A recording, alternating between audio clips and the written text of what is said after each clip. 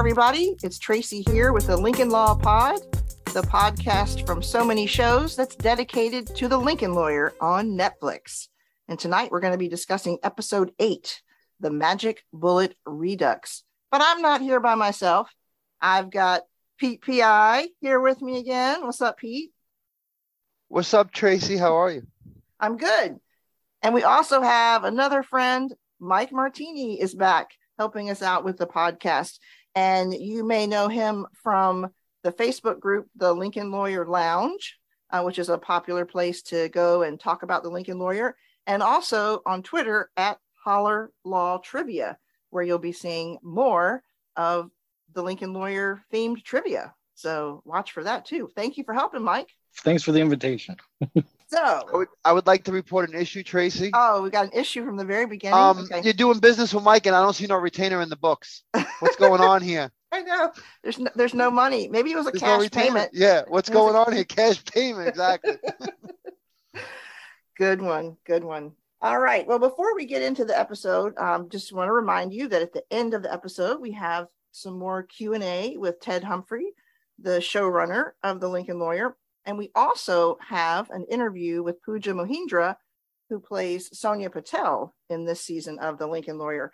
This character has a very interesting and important scene in this particular episode. That Sonia Patel is the friend of Laura Elliott that invited her to lunch, and it never quite happened. And we get to hear from her. So make sure you read the post that goes along with the podcast, because that's where I'll have an opportunity to tell you even more about some of the things that Pooja Mohindra is working on.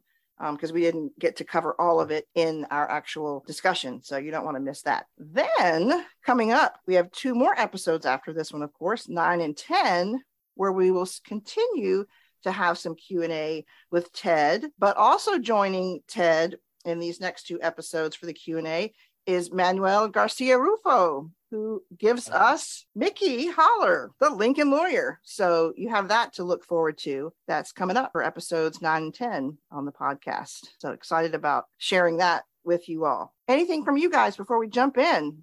What's your general thoughts about the episode? I love this one. It's one of my favorites. I'll jump in first. I just want to say that after watching enough of these episodes, because now there's only a couple left, my favorite part in the whole show is when they're driving in the car and they're talking about like things that happen with cases and what his father taught him, and the light gets yellow or gold, like the sun, and you just know that it's like a flashback or a forward or whatever it is. It just, for some reason, when he gets in the car and they show that kind of light background, it always gets me to like, there's just certain parts in shows where you full blown focus, listening to everything they have to say, because it's relevant, important.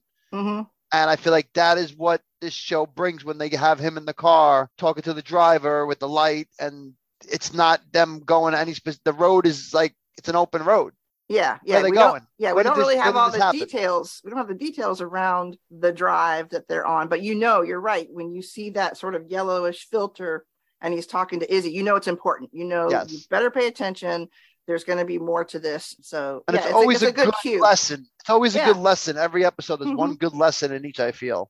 Yeah. So, it's a good flow. I like it. It's a really, really good cue. I like the way they have that set up. What about you, Mike? Just general thoughts on the episode. Is this an exciting one for you, or?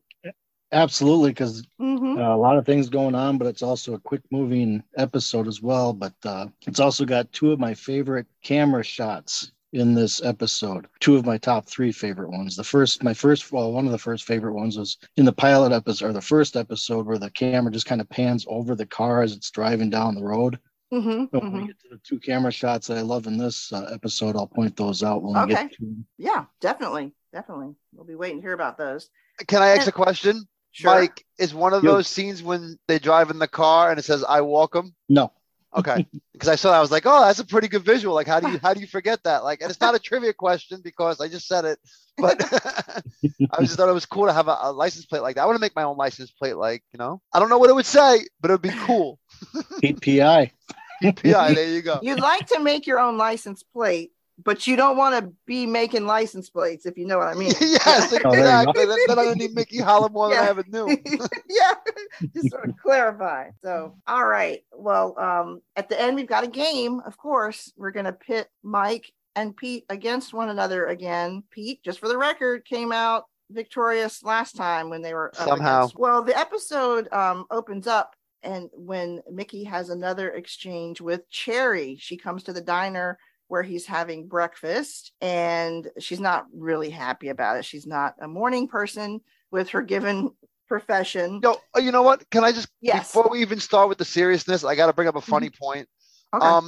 She walked in, took his breakfast, got some sort of sauce, doused it all over the food, and then said, "Hey, I gotta get some sleep. I'll see you later," and gave him back the food. What was that, people? Come on, at least eat the food before you go.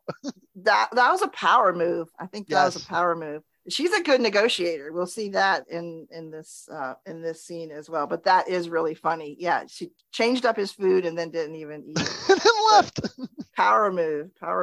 And Mike, you had asked Ted, I think on Twitter, the name of that diner. What was that? Yeah, it's called Pan's Restaurant, located off of La Cienega Boulevard in Ladera Heights. Okay, well, thanks for that info there. So, he's trying to track down Glory Days, and he's asking Cherry to help him with that. So he wants an update, and she has found out where she's working. She's working in Las Vegas. She's doing like these, what do they call them? Girlfriend experience. Yeah, girlfriend okay, there experience. you go. Yeah. There you go. Thank you. But she's doing that in Las Vegas. She doesn't know exactly where to find her specifically, but she does know that she comes back to LA every once in a while for a particular client. And Mickey's like, okay, yes. And she's waiting for the money. He hands over some money. She's waiting again, right? She wants some more. And I just love the look on his face when he just resigns himself to the fact that he's going to have to give her more money. It's just it's pretty priceless. Yeah, he kind of holds up the bill like, okay, is this enough? And are we done? Yeah, but he should not be complaining, because this guy spends a ton of money. You've seen his cars, and you've seen the dinners he eats, the steaks. Yeah. And he's sitting there, pouting over $100 to get some information that's going to help him. Come on. It's at least 100. I don't know how much you put on the table before, but I got to say 20 or 50 is my guess. So she gives up the information after the second payment. She writes in lipstick on a napkin, Raj at Echo on Beverly. So that's the client that Glory Days will come in town for on occasion, if called upon. So somebody has to go see Raj at Echo on Beverly. And that would be Cisco. Who wants to talk about that? I mean, this guy, he goes in, he's like, he mentioned something to him. He would have his feet up on the thing. He wasn't supposed to have his feet up on. So he's like, excuse me, sir, you got to move your feet. And he's like, okay, well, I'll just call so-and-so. And, oh, no, I don't know who you're talking about. And he's like, oh, well, then I'll just call your wife. Maybe she knows who I'm talking about. He walks out of the thing, out of the, wherever he was in, the business that the guy, I think he owns or works at, Raj. And he's just like, looks at his watch. And I'm thinking to myself, like, he's not walking very far. He's not walking very far. The guy comes out. He says, what do you got to do? What do you want? He thinks it's money. He thinks it's about money. Yeah. Well, he thinks it's extortion. What else would it be? Yeah, exactly. Yeah. And I got to tell you, when Cisco comes up to me, I'm like, wow, this guy definitely wants some money. You know what I'm saying? I don't think he wants anything else but money. That's what it looks like to me. Somebody who needs to buy new clothes. I'm just saying. No offense, Cisco. You're my favorite, but. Yep. So, he gets the job done. So, he does a good job there. All right. Another thing we see, since we're talking about Cisco, we don't, get a lot of information, but we've got this running concern of his about Mickey helping working for representing the motorcycle club, the Road Saints. And I was hoping that would have been like established by now, and we would have had a couple episodes of it being the full storyline. But I haven't had enough Cisco in the last 2 or 3 episodes personally. So the writers, season 2, more Cisco. But yeah, this Hard Case Casey, or I guess his actual name is Harold Casey, I think. Cisco's checking out the books at the office and doesn't see that any money has been paid from this client who is part of the motorcycle club, and asks Lorna about it. And she's like, I don't know, maybe it was a cash payment and it hasn't shown up yet or whatever. But he's concerned. So we've still Mickey also walks in like extremely aggravated at the same scene at the same moment. Okay. So she was like, listen, man, let's bring it up to him after the case. Like he doesn't want it, Right. They don't spend a lot of time. And she would know his moods, because who knows anybody better in their moods than their ex-wives. Yep. So it just gets kind of brushed off for now, but we know he is curious about that and seems skeptical. There'll be a conversation about this later, I assume. Oh yeah. It's got to come up again. All right. Well, let's touch a little bit on what's going on with Maggie and Langford in their case. They're down to like a week to find who the shooter was, or to prove that Angelo Soto was behind the death of the star witness in this whole case, David Laresca. And so last episode, we learned from a couple of detectives, I think at Hollywood, that Alvin Aquino is a guy that they suggest that they look at. So Detective Langford gets kind of squirrely, I would say. I mean, I don't know what all the rules are, but they do, I guess, like a traffic stop and claim that they can look at his vehicle, right? Yep. And so as part of that, you know, he resists, but an officer says, if you just cooperate, he's on parole. Yeah, he's on parole. So they justify it, you know, that way. He downloads the data from the cell phone. But yeah, I just couldn't remember how she got it in her hand to begin with. But I think she took it out of his pocket. Okay. But well, one officer took it out of his pocket, put it on the passenger seat, or tossed it into the van. He tossed it in the car the other side. Yeah. And then she walked over and walked around the other side on the passenger side and took it out of the seat and brought it to Langford. Right. So yeah, he gets the information downloaded, and it turns out that his cell phone was in proximity of the shooting of David Laresca. So, you know, they think they're onto something here. It's looking promising that, you know, they'll be able to nail Soto on this. But there's an interesting conversation with Maggie and Langford. She's like, you know, asked him the reason for the traffic stop. And at that point, he just says like, oh, it was like a busted headlight or something. And you can tell the wheels are turning. And she said, you know, she talks about cops she had known before that had done this type of thing underhandedly. And he's like, well, why do you ask? And she said, I just want to make sure it's all, you know, I think she uses the term airtight or something. So it's interesting to me that she's a little skeptical of him, which I'm kind of glad, because, you know, I don't have a great feeling about him. And, you know, she hasn't seen all of this with him. So it's kind of like I don't know, I wouldn't want her to be super naive about him. I'm glad she's kind of questioning him a little bit. Did you have any thoughts on that conversation, Mike? Yeah, because well, it's like what you said, you know, that he was being squirrely, so she wants everything airtight. She doesn't want Angelo Soto to skate on a technicality type of a thing. And so, yeah, so I was kind of leery of Langford's way of handling that situation, but at least he's moving the wheels in the right direction, you know, trying to get Maggie to get try to get the case to keep going, so that, you know, they don't so they don't run out of the 1 week time frame they're on. Right. Now. Right. Yeah, they're definitely under the time crunch. So yeah, it was. I thought that was interesting. Did you have any thoughts on that conversation, Pete? That she was kind of. I'm not a big fan of this. Like, so listen, this is what happened to me. They gave me the trial, and to me, that's the main focus of the episode. So this Soto thing was one of those things where, you know, I know what's going on. I paid attention enough to know the story, but there wasn't nothing where I was just like, come on, let's get back to the trial. I want to see what's going on. This guy's, you know, let's see what's going to happen. Yeah. Things, you know, like, it was really, like I said, it was a trial driven episode. So I don't really have anything to add, except for I didn't like what they did to the guy to get their information. And I don't like the way they've been strong arming this whole situation. It just annoys me, rubs me the wrong way.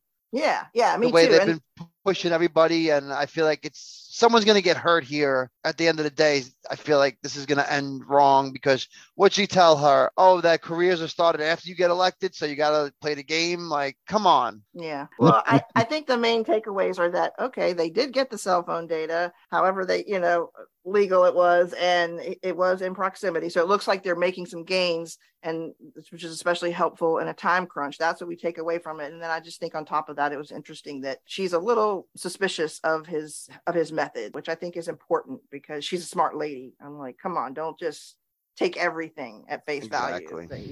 All right, well, let's get into the trial. Pete wants to talk about the trial, for sure. So we talked about Pooja Mahindra, who plays Sonia Patel, and we see her character, Sonia Patel, first up in the trial in this episode, and she's there on behalf of the prosecution. So she's painting this picture sort of negatively, I guess, you know, against Trevor Elliott. She's obviously, because she's on the prosecution's, she's their witness, but she talks about how he became more controlling. She started to feel like a third wheel, and she felt like Trevor kind of shut out Laura's friends, and kind of just that whole idea of trapping Laura, or just basically she's painting Trevor Elliott as a controlling type figure, not in a good light.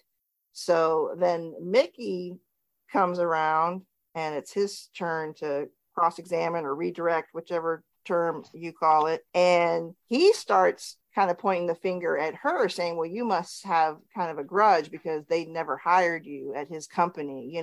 You called him, you emailed him multiple times. Weren't you vying for a job? And, she tries to justify it, saying, well, that's networking. You know what they say? She needs to be a factual witness. Yeah, for relevance. She's talking about the relationship they had, and come on. But the main thing is, though, it made Gallant look like a doofus for putting her up on the stand. So I actually enjoyed that. Yeah. I kind of like Trevor Elliott right now. Okay, I don't know if he's really the bad guy or not at the end of this, but I kind of like him right now. He's kind of growing on me. So she shouldn't be sitting there digging at him.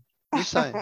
Well, I think the takeaway here is that she comes on for the prosecution, tries to paint him in a negative light, controlling, that type of thing, with his relationship with Laura. And Mickey basically flips the script. It's his turn, and he points the finger at her, saying that, maybe this isn't so factual, or this is her opinion, because she wanted a job from him, and that was her goal. And so maybe she's just being, vengeful about all this. So he basically plants the seeds of doubt that he wants to with the jury. So I would say this one is a victory for Mickey. Wouldn't you say? Would you agree? Absolutely. I even put that down, that it hurt Gallant more than it actually helped him on this. With this witness. Yeah. All right. Then things shift a little bit, because Mickey's ready for another win. He's got this data about the gunshot residue in another case that the witness worked on, where it was just completely botched. And so he got this information from Tony Walsh, the other defense attorney. So Mickey thinks he's queued up for another win in this day of the trial. This guy, last name Loomis, he's the tech that worked on the gunshot residue analysis in the Trevor Elliott case. And he's talking about how much there was. It's just overwhelming. You can't deny it, kind of thing. And that's when Mickey brings up the case where it was botched. And so he thinks, another victory for us. You can't have faith in this guy. But wait a minute. He's like, yes, that was really embarrassing. And that's why my boss has to sign off on all my analyses now. And I don't like that guy either. That guy was like a big geek. He's like, this is professional humiliation. You know what, buddy? In the real world, everybody's boss double checks their workers' stuff, because if it doesn't, the boss gets in trouble for it. Okay. That's just the way it goes. There's no professional humiliation. It's called getting double checking. Well, this definitely caught Mickey off guard. And he's like, what? Where does it say that? And then, Mike, why don't you talk about this note in the margin of the report? Yeah, the photocopy that he got, cut it off towards the bottom, where the prosecutor had a copy with the full initials on the bottom of the page. So, right. And then Mickey Haller's like, well, wait a minute, the jury's already, he started trying to say that the jury's already heard this, and the judge is like, hey, I offered you a continuance, you declined, your client declined, so you got to roll with the punches, type of thing. And right. So that's basically what is it? Getting caught, not really getting caught with your pants down, but kind of in a way. Not being prepared, fully prepared. Doing your homework. The judge really won my favor this episode. I felt like the judge did a good job, had some good lines, kept it real, did a great job of acting. Was cast very well. So this judge was all right. They're definitely building out his character and his personality. It's fun. Yeah. So Mickey's copy with Dr. Tan's initials are cut off. You just see like the top of the T. You wouldn't even notice it. And of course, Golance just says, oh, I guess just a copy error. So I'm going to ask you guys, what do you think? Did he purposefully give him a copy that didn't have all the information? Could he have possibly anticipated that would be an issue? Or is it just a mistake, just a copy? I believe it was an error in the photocopy. Don't we all have issues like that every now and then? Technology just kind of hurts us in the long run. Right. Technology is convenient until it, leaves something off that you needed. I believe that Gallant is saying that he had no idea about the issue that this tech had. So I kind of see Gallant being, truthful in this one situation at least. So that day ended on a down note for Mickey, and Trevor's not happy. Like, how did you not know that? Mickey's going back to the office, not feeling great. He's feeling discouraged. Where's this magic bullet? When is it ever going to surface? Talks about how Jerry found it. He should be able to find it. And he's really discouraged when he goes back to the office. And Lorna tries to kind of give him a pep talk. She's like, hey, but look at what you did with Wims. You got his sentence reduced so much. You're good. You can make things happen. She's trying to encourage him, but he's discouraged because not only did this happen today, but she gives him a salad he doesn't even want to eat for dinner before she leaves for the night. And he's looking through the evidence, the file, just trying to figure out how can I move this thing forward after this faux pas today kind of made him look foolish. And he dumps the salad, heads out into the night, into the convertible. And, we know he said multiple times that's when he does his best thinking, when he's driving.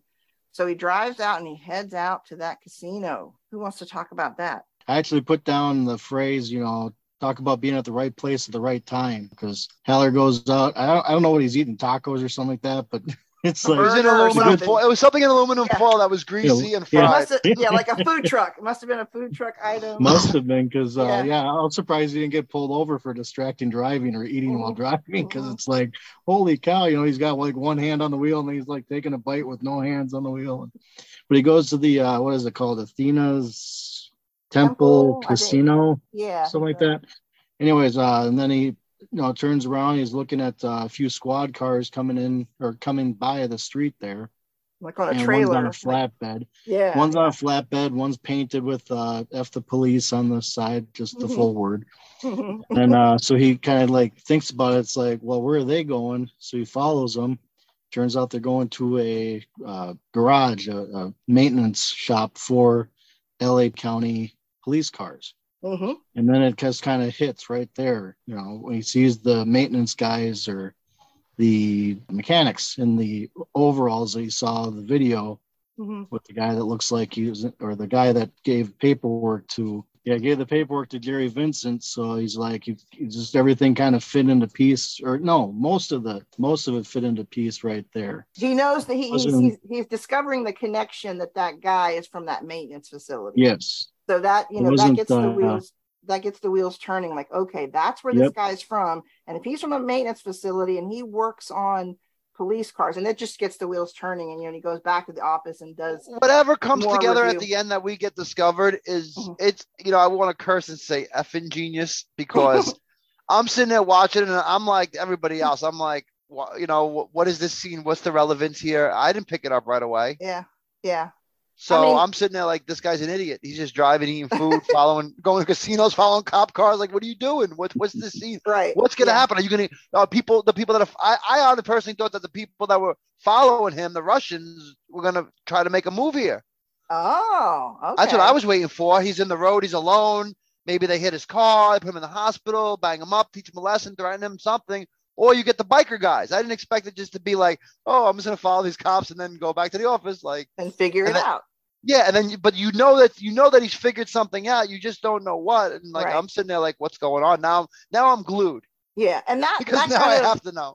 That exemplifies the experience that can be different from someone who's read the books versus someone who hasn't, because you probably got to enjoy that moment that we're going to talk about in a couple minutes even more, because you were not prepared for it. You still didn't know, like, well, what's the connection here? What's he just? And so Mike and I knew probably what we thought was the connection, but you never know too. They could have changed it up. It could have still been something different. So that's what's so fun about. Or when you see a book get put into a movie or TV, you want to see how they portray it, because you always, when you read a book, you put an image in your head of what you think it's going to be. You make your own vision.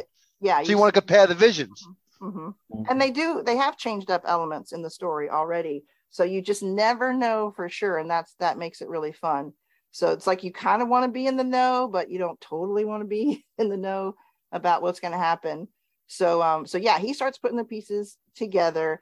He gets back to the office. He's worked all night, and he calls in Lorna and Cisco and tells them that he needs help from them. He needs them to bring some people in. He needs the ballistics expert, Dr. Arslanian. And so he wants Lorna to get her in. And then he needs Cisco to track down the guy in the video, the specific guy in the video, in the coveralls, giving papers to Jerry Vincent. So if we can go back a few seconds, though, it was that's one of my favorite camera shots. Okay, when he was talking about that he had a client who was a burglar who would break into safes, and it wasn't what was in the safe. It was that getting that last combination down. And he goes, I never broke into a safe, but I know that feeling at that moment. And you see the kind of camera kind of panning in, but also the background coming in closer type of a it is cool. I have no idea how they do that camera shot. I mean, obviously they got their tricks, and it's Hollywood. I've seen the shots in plenty of films and shows, but it's one of my favorite camera scenes is when they do that. But really what I was thinking about when he was talking, or when Heller was mentioning the safe cracker, I was wondering if that was another Michael Connelly character, Cassie Black from Void Moon, because she was a safe cracker. I don't know if you ever read those books or that book. I have not read that one. Okay, so because she's also mentioned in another book further on in the Narrows. She's Harry Bosch's, when he's renting an apartment in Las Vegas, Cassie Black is the neighbor, and they kind of talk every now and then, like pleasantries on the balcony type of thing. Yeah. But apparently she rented that apartment to keep an eye on the expensive jets coming in so she could target her next score. So, but so I was curious if that was a Cassie Black reference. Yeah, that could have been a nod. Scene. It could have been a nod to that character. That'd be interesting. Yeah. Okay. That's cool. Thanks for telling us that. Yeah, I had not read that one, so I wouldn't have made that connection. But yeah, it is a really cool shot and a really cool scene as it builds. I think the soundtrack behind it and everything, and the camera angles, and it's just he's spinning a little bit, he's looking around, and you just kind of feel, as he's outside he's the looking casino, around, and you just kind of feel that movement, like it's circling and coming together. Yeah, it's pretty cool. So he's got this figured out, and then he's going to lay it out for the jury the next day. And for the audience, especially for those who don't have maybe any idea what's coming. Me. Then he lays it out for Pete. So we see a series of witnesses come in the next day. We have Muniz, who was the videographer, who was at the Topanga Park site where Wims was firing off all the ammo, and where he was arrested and handcuffed and put into a car. And then, within hours, the next morning, he also does videography at the Trevor Elliott's beach house for that arrest and for that crime scene. So we hear from him, and that just brings us back to the video, seeing the two different crime scenes. The same guy saw both, but he didn't see the same officers, same deputies there. Okay, well, are they connected? So then he brings Byrne in, Dennis Byrne, and he's the guy that we saw in the coveralls that works for the, Sheriff's Department Vehicle Maintenance Facility. That's a mouthful. He explains what happened. What he had been working on that night was the car, the deputy's car that was used, that Wims was put into. And there was a busted spotlight, I think he said. So they repair the cars and clean the cars. But if there's a repair, then they can't get it back into rotation fast enough. They don't always have time to clean it. So repairs take priority, and then cleaning. Ideally, they would do both, but the repair is going to come first. And he said this time we didn't even get to the cleaning. We had to repair that spotlight and get it back out into rotation for the next deputies on shift. So that's what we learned. Within an hour, I think he said they had to have it back out in an hour. Yeah, that's a really quick turnaround. It is, yeah. And then we see Arslanian come up, and she's likable, and I think Mickey draws that out of her with some of his questions to introduce her and her expertise. And she talks about how that much gunshot residue that was found on Trevor Elliott just couldn't be from firing a gun a couple times, that it would have to be like transference. We're like, okay, maybe he did get it from someone else. What's happening? And then Mickey shows the video and has her point out that the car is the same car. I think it's 112 is the vehicle number. And that was the same car that Wims was put into. And obviously he had tons of gunshot residue on his hands because he had just fired an incredible amount of ammunition. And then we know from Dennis Byrne that car was not cleaned, was used again at the crime scene, where Trevor Elliott was put into the back of that car. So that could surely, easily explain the amount of gunshot residue that Trevor Elliott had on his hands. So feeling the big win there, but that's not it. Then Mickey brings in Anton Shavar as a witness and grills him and explains that Jan Reels, the yoga instructor who was also murdered alongside Laura Elliott, that Jan had filed a restraining order against Anton Shavar. And he brings out, he talks to him about, yes, what his job is. He's a security guy. Does he use weapons? And he tries to paint him as a violent, kind of scary dude. But Shavar's like, no, he just says strictly professional, and no, I just do what I need to do. And so Mickey is trying to catch him in a lie on the stand. And that's when he pulls out the video that Cisco took of Shavar threatening Cisco. And he's able to, even though that's not in discovery, hasn't been shared with anyone else, because he's using it as impeachment evidence, then he can put that into the trial. And of course, that shows him threatening Cisco. So that is another win, you would say, for Mickey, because not only has he explained the gunshot residue, he's now not completely successfully pointed the finger at someone else, but he's definitely put he made a villain, like he said. Yeah, he made a villain. He said, with every story, you need a hero and a villain, so I have to portray somebody. Yeah. And like I said, personally, I haven't read the books. Mm-hmm. To me, even if Elliot was the murderer, he just broke the whole case open to me, I feel, and it's over. Mm-hmm. He won. Yeah. Well, and that's I think Mickey won. Feeling. Yeah, that's how they're all feeling. No matter what happens, he was, what do they say, innocent until proven guilty beyond the shadow of a doubt. Well, mm-hmm. I haven't seen proof. I mean, like I said, it could easily be this guy because we don't know. But yeah, well, I want to talk about a couple of things here because we're all feeling that sort of victory. But then Mickey gets in the elevator with this Anton Shavar, and it's an interesting exchange where Shavar points out, you just ruined some lives. You painted my employees badly. You've really affected my reputation. And he does not have a high opinion of lawyers that can do something like this, that can just really impact his life. And it's not necessarily true. I mean, yeah, he did threaten Cisco, but it doesn't mean he murdered those people. Yeah, listen, this guy got the short end of the stick across the board. Yeah, his wife cheated on him. He got divorced. So his business cost him lots of money with his business. He had to go to court. People think he's a murderer. Right. His past was brought up. It wasn't. He was what we call collateral damage. So my question for you both is: did that scene put a damper on Mickey's quote victory that day? Did it make you step back and think, oh man, this does kind of suck? No, I'll tell you just simply, it's business. That was business. Because if Mickey doesn't do that and doesn't win the case, Mickey is not going to get paid to be a defense attorney for a lot of people, mm-hmm. and it's going to cost him a lot of money.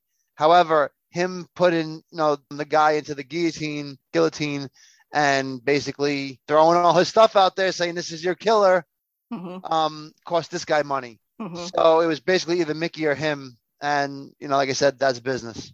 What about you, Mike? Unfortunately.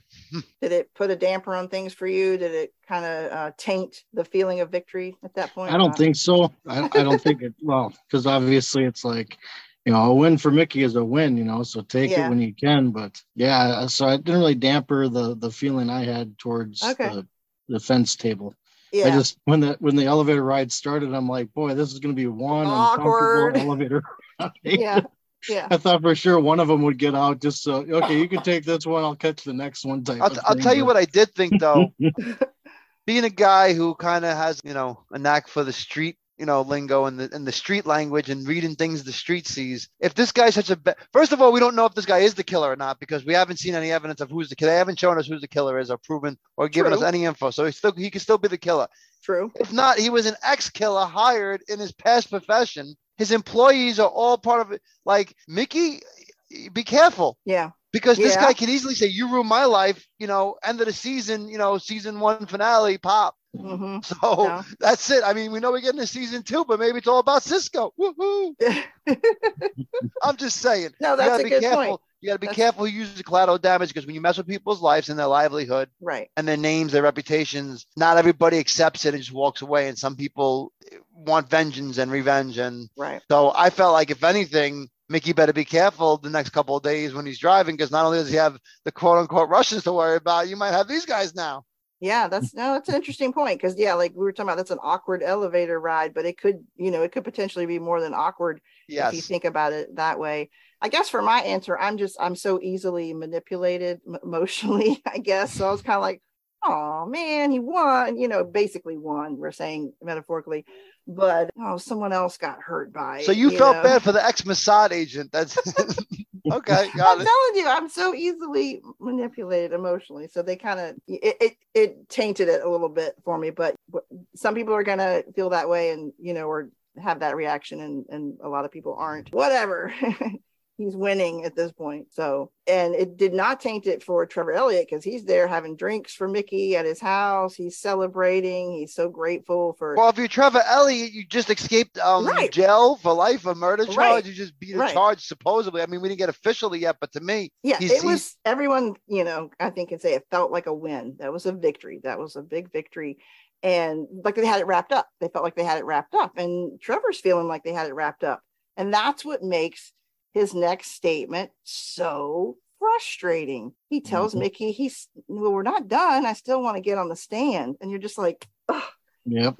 But it is crazy. It's just basically already won, and then he wants to get on the stand, and Mickey's just like, which was the moment when I started to hate this guy instantly. Like, what are you doing? What is the point of this? Yeah. I mean, I kind of get it now that I'm thinking about it, because people are still sitting there saying, well, you're going to get off of murder and still be considered a murderer. Right. Like, there's a difference between, for Mickey, it's winning the case. For Trevor, it could just be getting away with murder. You can paint it really differently, but it's like, even if he goes on the stand and it's still not going to sway public opinion on him. Anybody who had him pegged as a murderer before, just because he testified in his own trial and put on a tear show, he's still, people are still going to be saying he's a murderer. So listen, let me just say this. This guy's on trial for murder, right? And it's all over the news. Yeah. All right. Everybody has already seen the headline. The 1/8 or 1/5 or 1/3 of those people are going to see the actual testimony in court. Yeah. So all you can do is hurt yourself and end up ruining your thing and going to jail for murder just to get 1/3 of your population. Come on. It's over, buddy. Walk away and take the victories. Here's the thing. He's trying to rebuild the system. The system is, like you talked about before, innocent until proven guilty beyond a reasonable doubt. You don't ever get a decision of innocence. You either guilty or not guilty. Let me tell you how. Wait, let me finish. Go ahead. So it's like he's vying for a verdict of innocence, and it just doesn't exist. It doesn't happen. And I think that's what he's trying to do, or saying basically he's trying to do by getting on the stand. He wants the court of public opinion. He wants people to feel like he's innocent, and he's never going to get that verdict no matter what. And he's putting a lot at risk, I think, by saying he wants to go on the stand. He cannot accept not guilty. He just can't. I don't think he can accept it. He wants innocence, and it's not how the system works. Go ahead. This is the logic that I see with this. When you're watching a movie and they're like, oh my God, somebody's in the house, or something's in the house, or something's happening in this house, right? Yeah. Leave the house instantly. I'm sorry. If I walked into my house and I saw the back of a guy with a knife and I didn't know, I'm going to turn around and probably leave for a while. I'm not going to walk back into it. It's just the logic of, once you have a chance to get out, you get out. Yeah, get out while you can. This guy's not using logic. He's going further in. Unless it's a plot line like Scream, spoiler alert, there's always two killers around. So one might be inside where the other one's outside waiting for you to come back out. Yeah, you're screwed either way. I'm just saying. He can't take the win because he doesn't see that as a win. He doesn't. It's like, oh no, my house is haunted. I've seen this happen in my house. But then you go back the next day and you end up getting killed from the ghost. Yeah. What do you think was going to happen? So yeah, Mickey's not happy. I think he's just like, what? He just can't believe it. But he gets a phone call, and this is where we start to wrap up the episode. He can't deal with Trevor right now in his madness. He gets a call from Izzy, and she's in a tough spot. She's over at the Staples Center. He's going to go rescue her. She has had an encounter.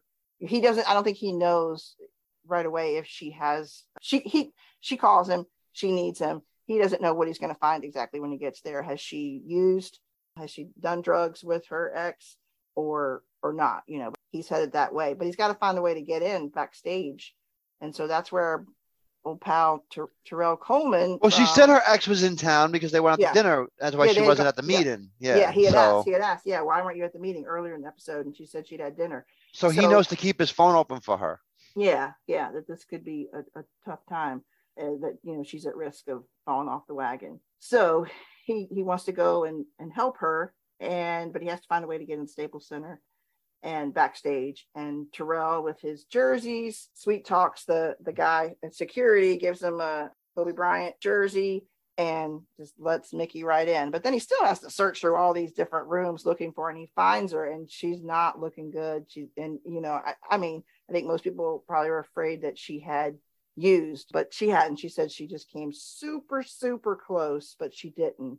But she's just really like bottomed out, as close as you can bottom out without actually partaking. And he takes her home, and she spends the night at his house. So he rescues her, or whatever. What term would you use? Gets her out of a bad situation, pulls her out. Yeah, to get her out of a bad situation, or not making a bad situation worse by her staying around in the environment with drugs and alcohol being present. Yeah. They're becoming family. That's what's happening.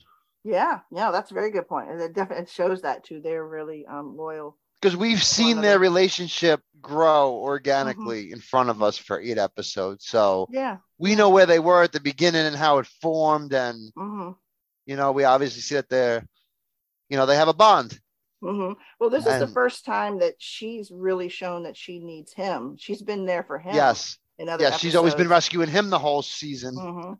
And guarding him and, having his back and stuff. So, it was interesting turn of events. So I'm glad they have each other for sure. So anything else before we choose our person of interest? Any other questions that you wanted to talk about? Or I had one question, and then also I wanted to say what my second favorite second camera angle was. Camera angle. It was after Byrne took the stand, and the camera kind of pans around the courtroom. Okay. And then goes to Byrne on the stand. I thought that was a cool move. Nice shot, good move.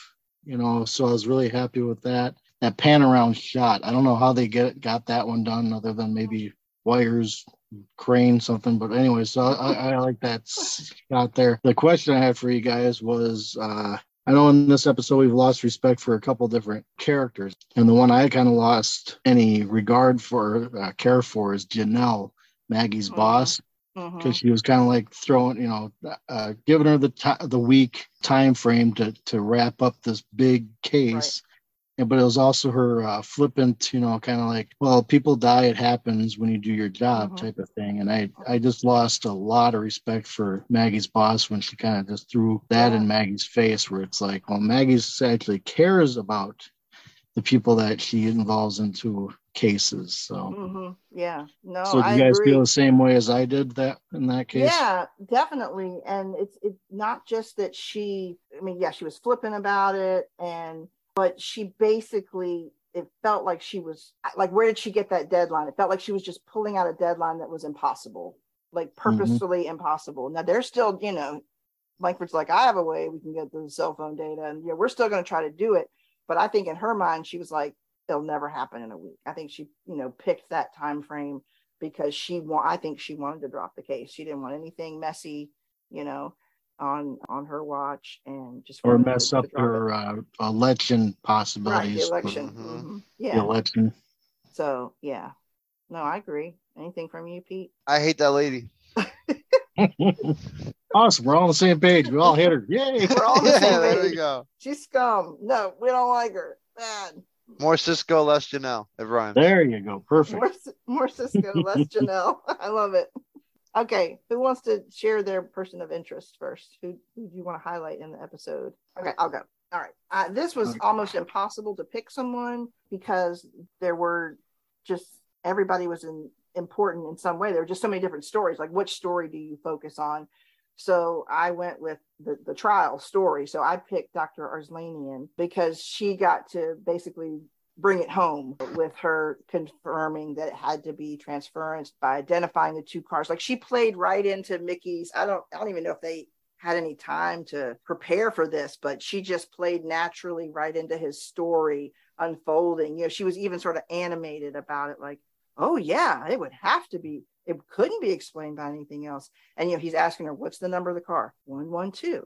And then she's like, and what about this car? 112. Like, she just, the way she gave her answer, she was animated. She played right into that big moment, that big reveal of what the connection was. So, and I think that's part of Mickey's skill set, is getting people to, you know, the way he talks, the way he can get other people to answer questions, to just that edge that he has, that flair for the dramatic and really making it come home. How about you, Mike? I'll take the easy one. I mean, there's so many characters you could have picked. Lorna, Cisco, you know, Lorna for pushing Haller, saying, you're Mickey effing Haller, you know, it's like, you got this. But I'm going to go with Mickey Haller because he finally discovered the magic bullet. Yeah, and when Lorna asked him if he slept in the office, it's like, he kind of goes, well, don't worry about that. I'm like thinking, if he even slept at all. Yeah, he didn't sleep. That was the wrong question. Exactly. He was still wearing the same suit that he had on the day before, at least outfit-wise. But yeah, so I'm going to go with Mickey Haller.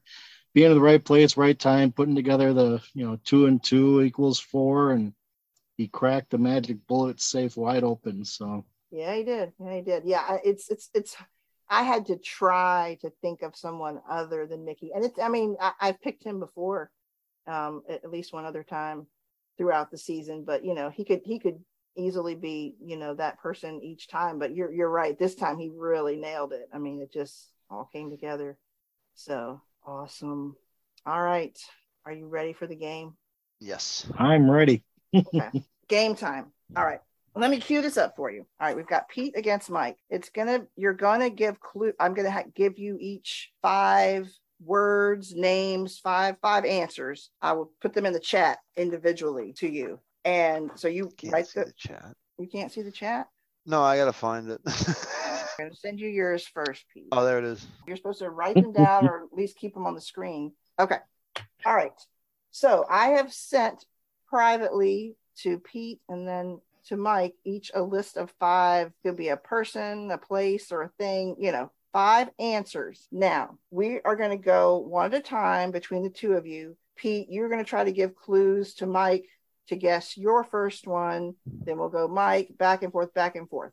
You get a point. Someone gets a point for a correct answer. Now, here's the kicker. To avoid Pete just not trying to answer, so Mike won't get a point, you guys do not know who's going to get the point for the correct answer. You both are working to get a correct answer, and so you don't know who's going to get the point or not. So I have it mapped out. So you want to help the other person. You want to help the other person. Yeah, you want to give, but you don't know who's going to get the point. So there are 5 opportunities for Pete. There are 5 opportunities for Mike to get a point. And then we have a bonus round if we want or need to go to that.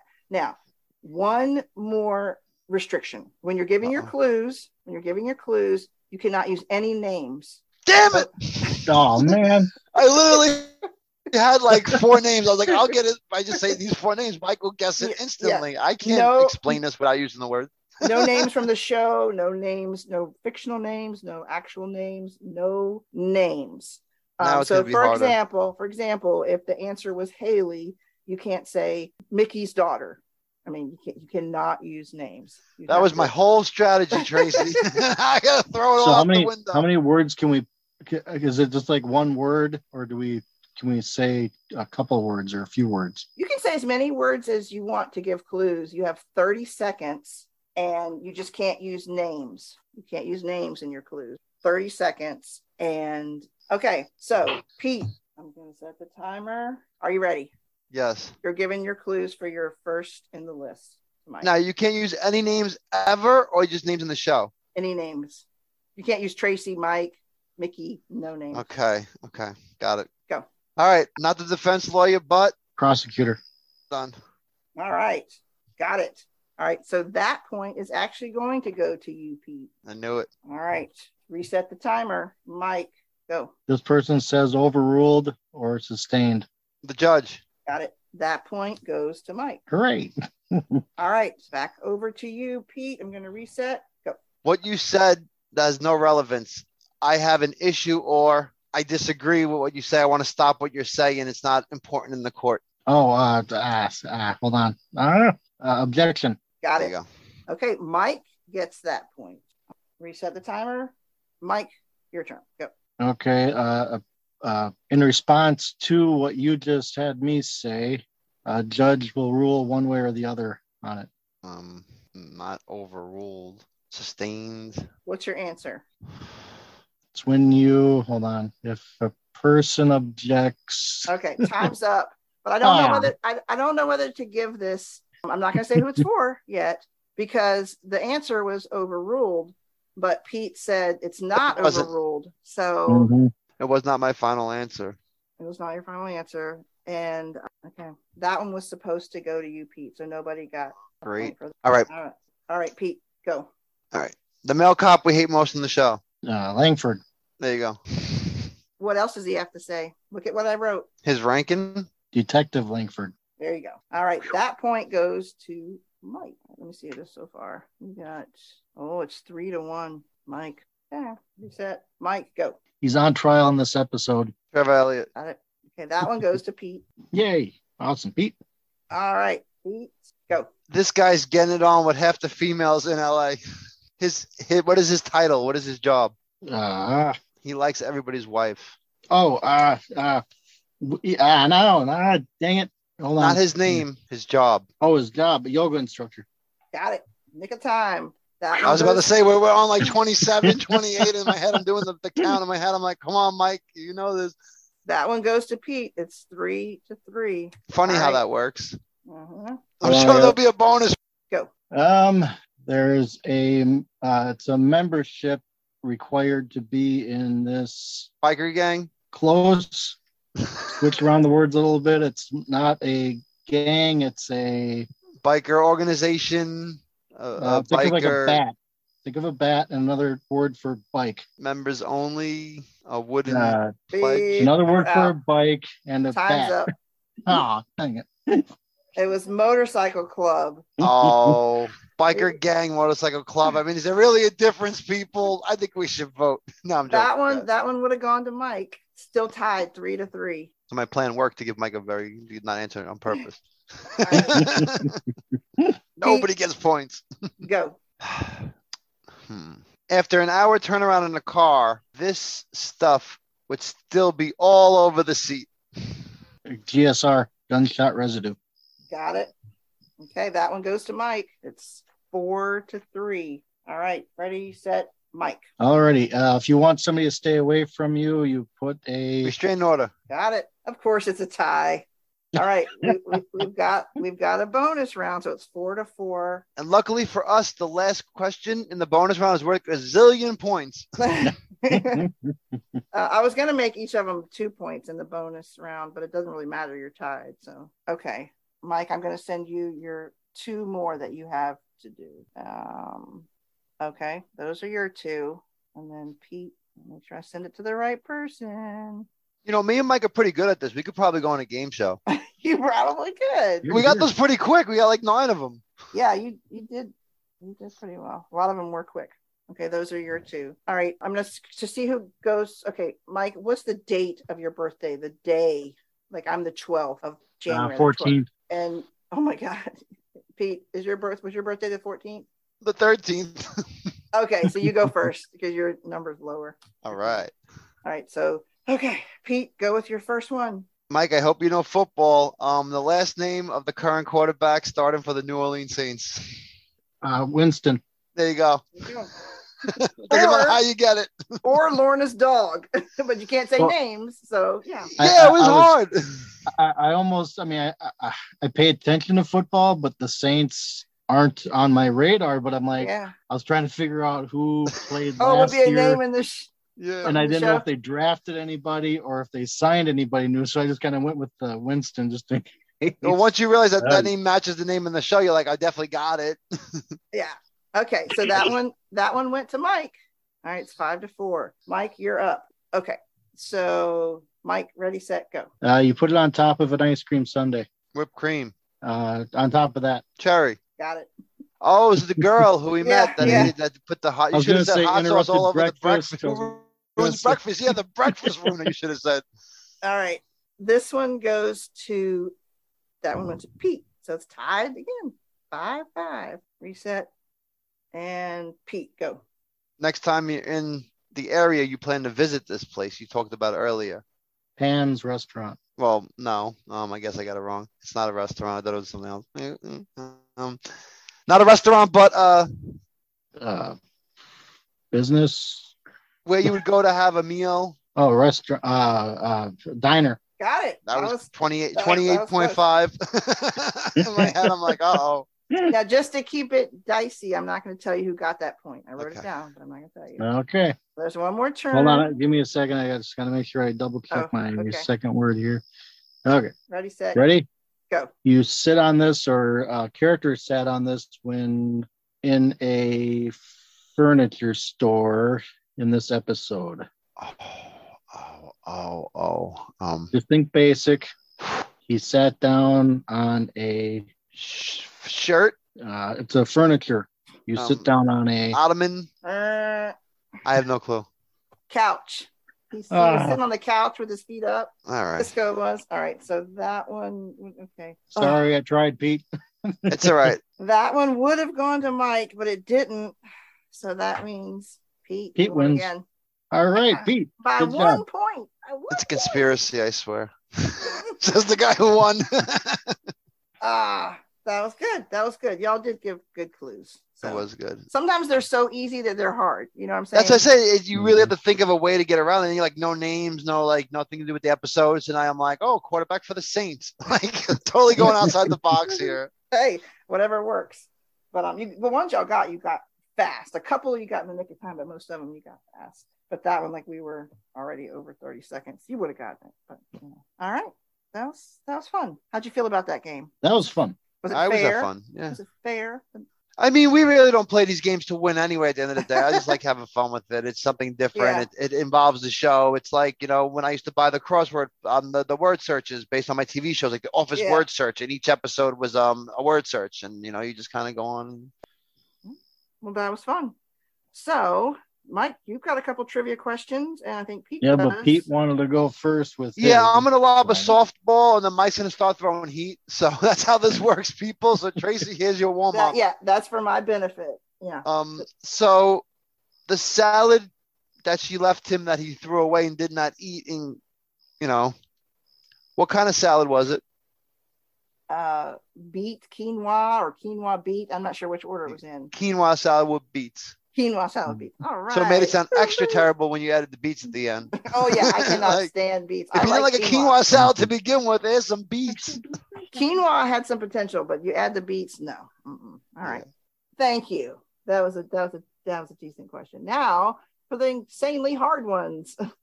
Actually, not too insanely hard. I was gonna go insanely hard if Pete had an insanely hard one. Okay. So I have a couple softballs here. Maybe, I don't know. Because I was listening to the episode when I was driving between stores. Don't let my bosses know. I'm just kidding. And I thought something dawned on me. I'm like, okay, how many times did Gallant's and Haller have sidebars with the judge in this episode?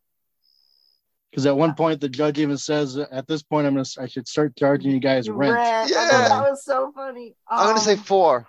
I'm gonna say 3. You were both close. 5. Okay. I was like, I'm gonna go 1 sidebars. Okay. 5's a lot for one episode. Yeah. Say what? 5 is a lot for one episode. That's why I was curious. I'm like, because it's like sidebar. I kept hearing sidebar. I'm like, okay, next time I listen to this episode, I'm going to count how many sidebars they had. Okay, let's see here.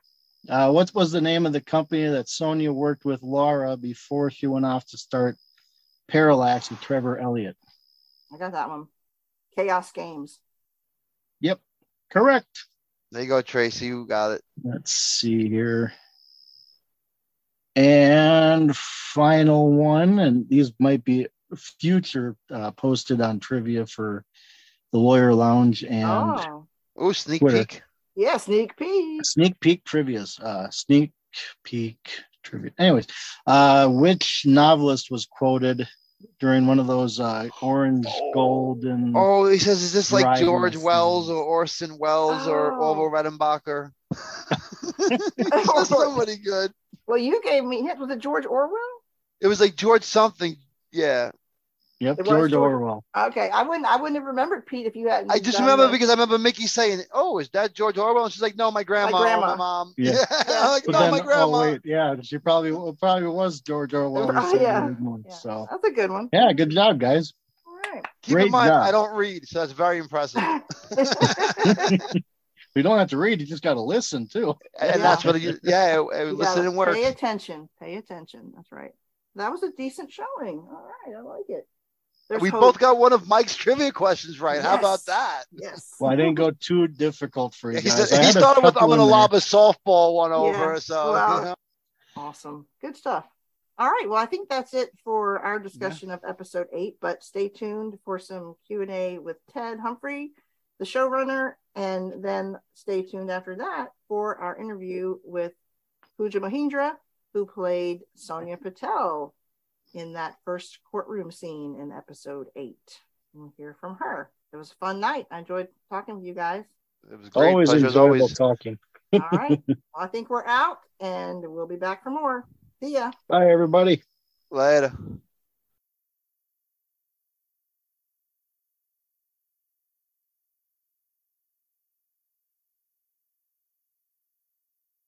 Hey there. How are you? I'm doing well. Thank you. Thanks for coming on for this.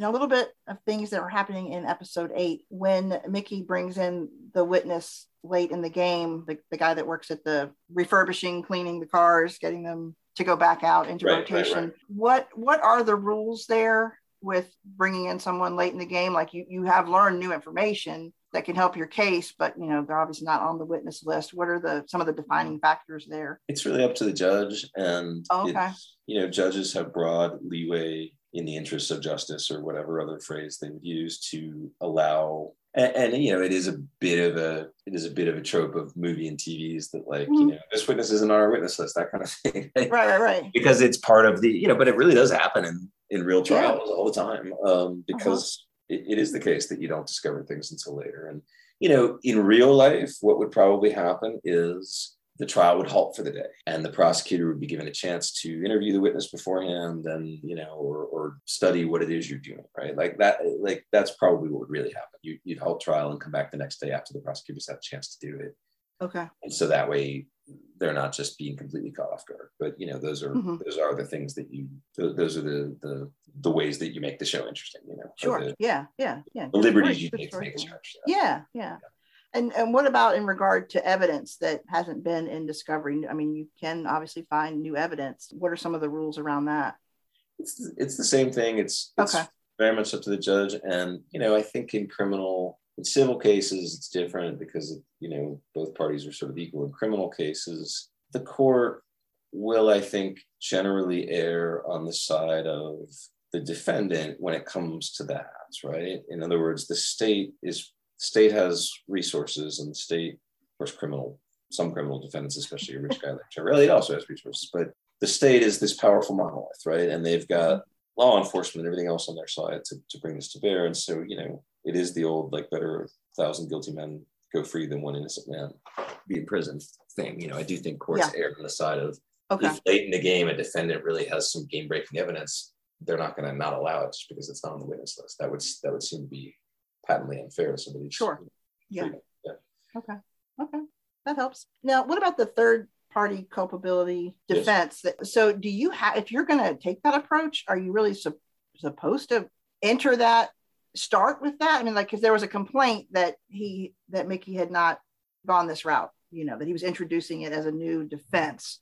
What exactly are the rules there? Well, I wish I had one of my writers who's closer to the practice of criminal law at the moment than I am on to help with this. But, it is something that you're supposed to get the judge to rule on in advance, because they won't always allow it. They don't typically allow it if it's just a complete fishing expedition with no basis in reality, right? Because anybody can say the mailman did it, but if there's no evidence for that, then that's you're besmirching somebody's name or just kicking up dust, right? Sure. So it's not as much a matter of when as if you're going to do that. Is that right? You mean in any trial? Well, just that he wasn't using that type of defense in the beginning. Correct. He hadn't introduced it. He was always looking for it. Right. So in the the eyes of the prosecutor, he's like kind of changing his defense. So that was kind of like, is it also a timing? But you're allowed to do. I mean, you can have 10 different defenses. Yeah.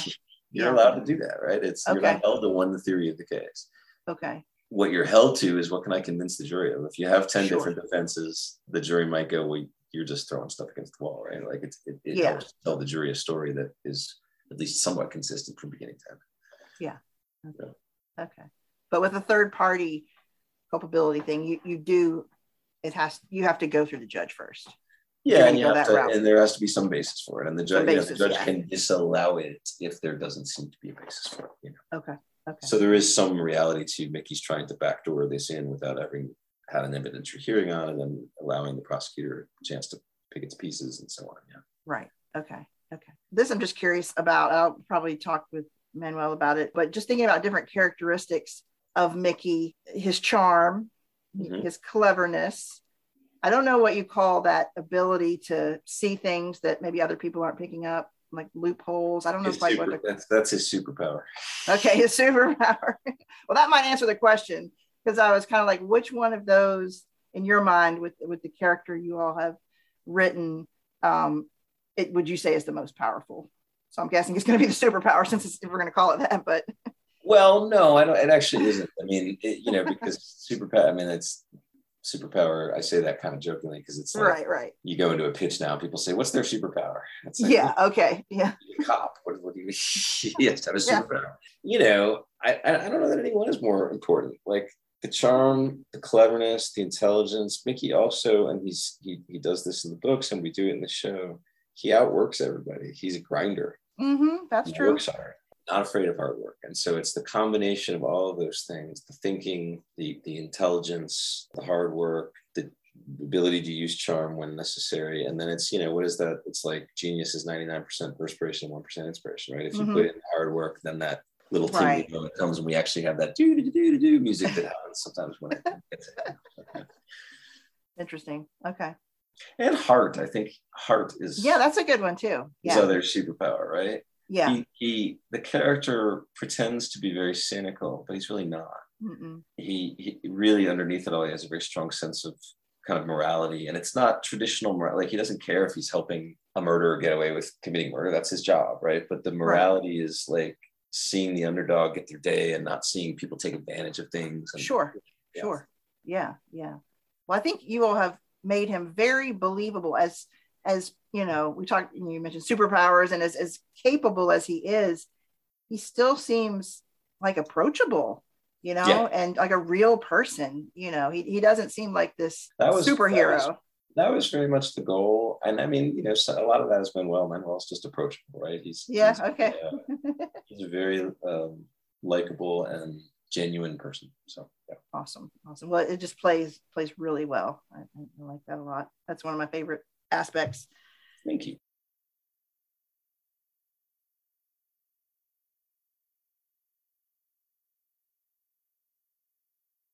Everyone, we have Pooja Mahendra here with us to talk about her role of Sonia Patel in the Lincoln Lawyer series, and hopefully lots of other stuff to learn about her as well. Hi. How are you? I'm good. Thank you. Thanks for coming on. So I think I'll just jump right in, Pooja. I always am curious about people's audition experience for a role, because it seems like sometimes folks say they get sides that aren't even actually in the show, or maybe it's for a different role, or maybe named a different role. How much did you know about who you were auditioning for? And is that the role you got? Yeah, that's such a great question. What happened for me is I just got it. I think maybe 12 hours before it was due is my memory of it. I just remember getting on a Thursday night. It was due the next day at 3 or something. I'm just so grateful it all came together. Yeah. So was it listed as Sonia Patel that you were auditioning for? Yes, a hip adjacent software engineer. Nice. Yeah, so okay. I brought my interpretation of that, and yeah, I love that somebody might consider me hip adjacent. I think I'm a little bit of a nerd, but yeah, I'll totally take that. That's another name for it. Yeah, hip adjacent. We'll go with that. Yeah, reframing. That's right, reframing. So, how much did you know ahead of time about? It's kind of hard to ask. So, we saw you in a couple of scenes, and you're talking about Laura and Sonia's relationship with her and working together and Sonia's thoughts on Trevor, but your character's not present when towards the end of the season, Mickey starts putting all the pieces together and thinking that, oh, Laura was going to tell you that, that she wanted Chaos Games to have, and her to have credit for this code, and, that she was going to leave him and so forth. So it's kind of in a way, a bigger than it seems like Sonia even knew. So I guess my question is, did you know how that was going to play out, or how Mickey was going to put the pieces together before you played your scenes? You're asking, did I know how it was going to play out, my relationship to Chaos Games in relation to Trevor? Yeah. Did you know that Mickey was going to put the pieces together and think that, oh, Laura wanted to meet with her friend Sonia because she was going to put it out there and go ahead and finally take credit for doing the code herself? So, because we hear from Sonia that she, that she wanted to go to lunch, that, Sonia thought it could be maybe they wanted her for a job at Parallax, or maybe she just wanted to meet up. It had been a while. So we got almost like a bigger bomb dropped when Mickey puts the pieces together at the end, thinking, oh, she was going to Sonia as her way to say, hey, I'm going to go ahead and get credit for doing this code all along. It was not Trevor who wrote that special code. You were not privy to that. They didn't say, oh, your relationship with this other character means this. No. Okay. Yeah, so, I fortunately, when we got there, there was there was one little thing. I got there thinking that maybe there was a little romantic or thing going on with Trevor and her and Sonia. Okay. Yeah. Okay.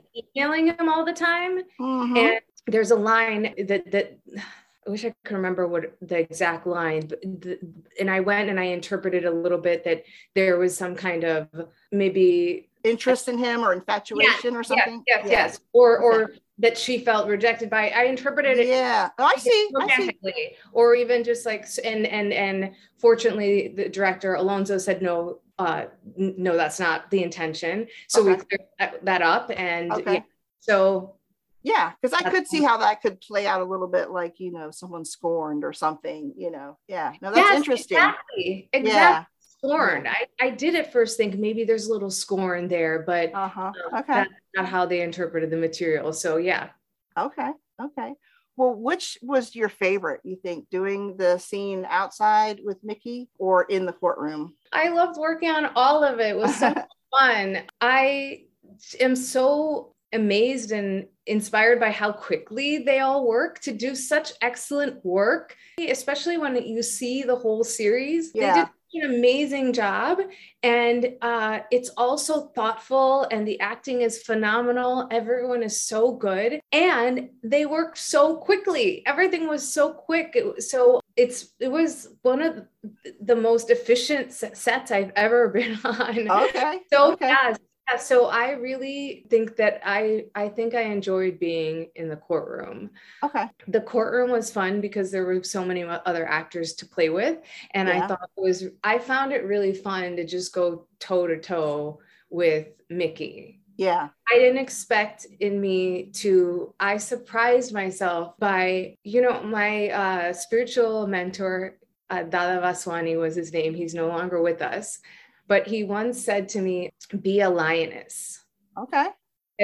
meaning be a strong woman. Yeah. And that I felt a lightness came out of me in the sense of I was surprised by my own strength. Mm-hmm. I don't know if that comes through, but the way I talked in that scene is not me. Right. I am such a people pleaser. I have people pleasing tendencies, and I tend to just be, I love to laugh. I try to avoid confrontation. I don't know if Pooja, could stand up to someone like Mickey. When we shot the outdoor scene, I didn't talk to Manuel at all. I didn't talk to him. And then we did the scene, and that was it. Yeah. I actually thought it worked out better for the scene to not talk to him, because she doesn't know him when he approaches her. So I don't do any of the actor chit chat that sometimes you do before you do a scene. Mm-hmm. But so that to be the complete opposite of the girl that shot the first scene and didn't even talk to him, and then show up and just completely I felt I was standing up to him again and again. That surprised me. And I'm happy that I discovered this empowered, strong woman inside myself. I know that that's in me. I just don't know if I always show up that way. So tough almost, and even a little bit abrasive. Yeah. I definitely noticed a difference, and in the courtroom, that she was standing up for herself and like, no, you're not going to, pigeonhole me into someone who's begging for a job. That's called networking, was one of the lines. And it was like strength coming from her defending herself. Yeah. I thought that was pretty cool. And it was definitely more assertive than the first meeting they had outside, where she just really didn't want to have anything to do with it. So I think that definitely came through. Yeah. And I think it's very fascinating that this came into my experience, this show and these scenes in particular, because I have a lot of commitment to empowering women and also people, but abusive relationships have always been a thing for me. Mm-hmm. I used to work at a domestic violence shelter called Nagar in Chicago. And I had a solo show where themes of this came up. So this really, for me, inspired some of those scenes, because I think Sonia perceived it this way, that was their relationship. Right. And so that was something where I felt colored a lot of how I interpreted it. That makes sense. Yeah. Because it definitely, you sense that she felt like Trevor took advantage of Laura and took advantage of other people. And it was violent in some way. Yeah. And shut people out. I mean, that's very psychologically abusive. The way she talked about how he pushed her friends away and so forth. So yeah, it was interesting that you could draw from that in that way. I always we saw you a couple different times in a couple different outfits as Sonia, but I always wonder what people think about the wardrobe that's chosen for them in their roles. Did this feel like Sonia to you? So I love this question because I love clothes and I love fashion and I love costumes. So I love this question. And so what did I think of the wardrobe? Yeah.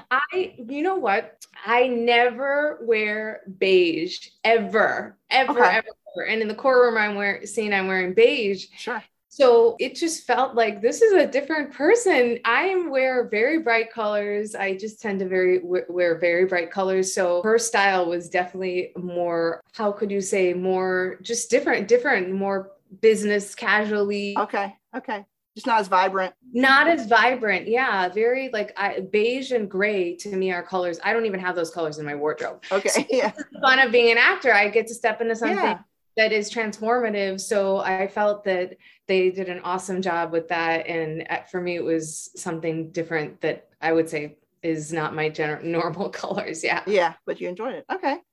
It definitely looked good. Have you done a role before that was involved in a courtroom scene? No, that was first time. Okay. Oh, yeah, it was the first time. When I first started acting, I was in a courtroom scene on All My Children, but I wasn't on the stand or anything like that. Yeah. Okay. But so it was the first time. And I was surprised by it being a very out of body experience for me, because again, if someone had told me you were going to be up on the stand, I mean, I knew that when I auditioned, but I hadn't visualized it in my mind that I'm going to be up on the stand and the whole entire room is going to be focusing on you thing. And I think that's where my theater background just really kicked in, because I don't remember most of that day, and I don't remember really being on the stand. But when I act, I do feel like it is a little bit of an out-of-body experience for me. So when I watched it, I was like, this is what happened, because I didn't remember it. I just felt lost in the character. Yeah, you were like so immersed that you had to go back and see it, I guess. To remember I did. I did, because normally I don't know if I would feel, even now talking to you, I feel like I'm not normally someone that like gets up and has all these eyes on me, except when I'm acting. So I think that, if I were doing that in real life, I would be so nervous to be on a stand like that. But as an actor, I didn't feel that. I just felt lost in the character. And I really, really enjoyed the jury. I thought they did an amazing job. Mm-hmm. They were such good listeners, and they were really a lot to feed off of. I really enjoyed that. Cool. It's something that I didn't expect. And when you watch it, I notice like everybody's little expressions, it really contributes to the scene. It does. And I really felt that. Yeah, it was responsive. And when you get that response between, it definitely makes it more organic for sure, and more believable, definitely. So I see that you have definitely done more than acting. You've done some writing and directing. What do you want to tell us about that? Yeah, I love telling stories. So for me, it's like every element of it, whether it's acting, writing, creating, producing, directing, is an expression of that. So what I'd like to share is just that if anyone wants to see any of my writing or creating, I have a web series called Geeta's Guide to Moving On. It's 12 episodes and it's on OTV. Okay.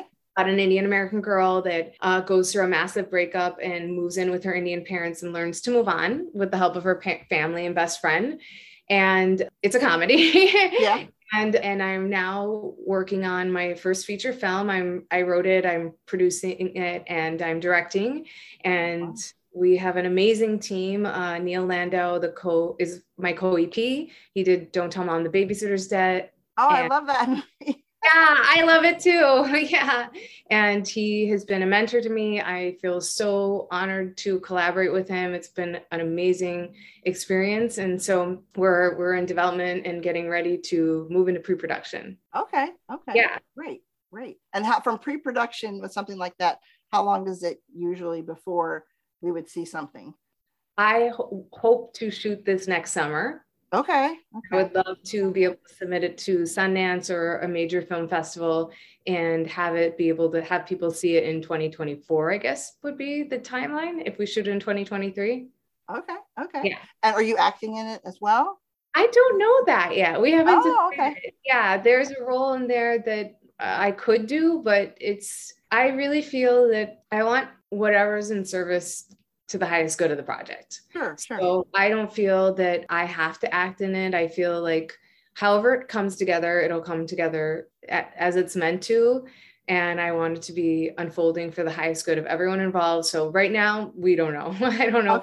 Okay. Too early. I'm directing it too. So I want to be thoughtful about that. Sure. I want to be thoughtful, with the web series, I did act, write, and produce and direct. So I have directed myself before. Yeah. I feel comfortable with that, but let's see how it comes together. Yeah. Okay. And with the Geeta's Guide, you said it was 12 episodes. Was it a series that was resolved, or could we possibly see any more? Did it complete? Yes. Well, it is a full series. We did 12 episodes, one full season. I would say it came to a conclusive story in terms of story. And then I feel like what has happened is it evolved into new project, kind of I would say the next chapter, you could say. And that's called Welcome to Shakti, which is a TV pilot that I wrote. And Welcome to Shakti was on this list called We for She, that is an organization dedicated to amplifying female narratives. And so it was one of the best 20 unproduced TV pilots that's female driven. So I really am excited to find a home for this. It's something that's in development as well. Oh, neat. That's a lot of exciting stuff. Now, I'm sure it's impossible to pick one, but could you pick a favorite between writing, directing, and acting? I love acting. Yeah. I really love acting. It's really hard to pick. I love all of them so much. I think what I love the most about writing is that it's such a deep meditation for me, and it allows me to process a lot of things in life in a way that feels really safe, and really, it gives me the opportunity to transmute things in life, because sometimes you just get lemons and you want to make lemonade, and writing and comedy helps me turn lemons into lemonade and kind of darkness into light. So I really love that part of writing. So I don't think I can choose a favorite. I love all of it. And you know what? I love being in the audience too. Yeah. I'm totally fine being in the audience and enjoying other people's work as well. Philip Seymour Hoffman, once I read that he said that, and it resonated with me so much. So I think the whole storytelling experience for me is fun. And as long as I'm connected to stories, I'm happy. Cool.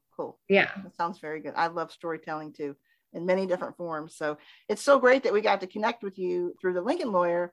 But it sounds like you've got a lot of other stuff we can follow as well. Yeah, so yes, absolutely. Yeah. And I share a ton of it on Instagram.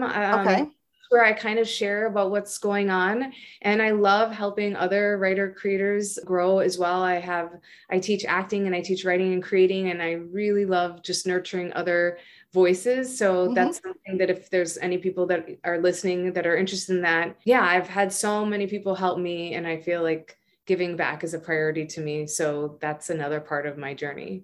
That's awesome. So where can people find you on Instagram? My handle is at Pooja Mohindra. Okay, easy enough. Your name. Yes, my name. Very simple.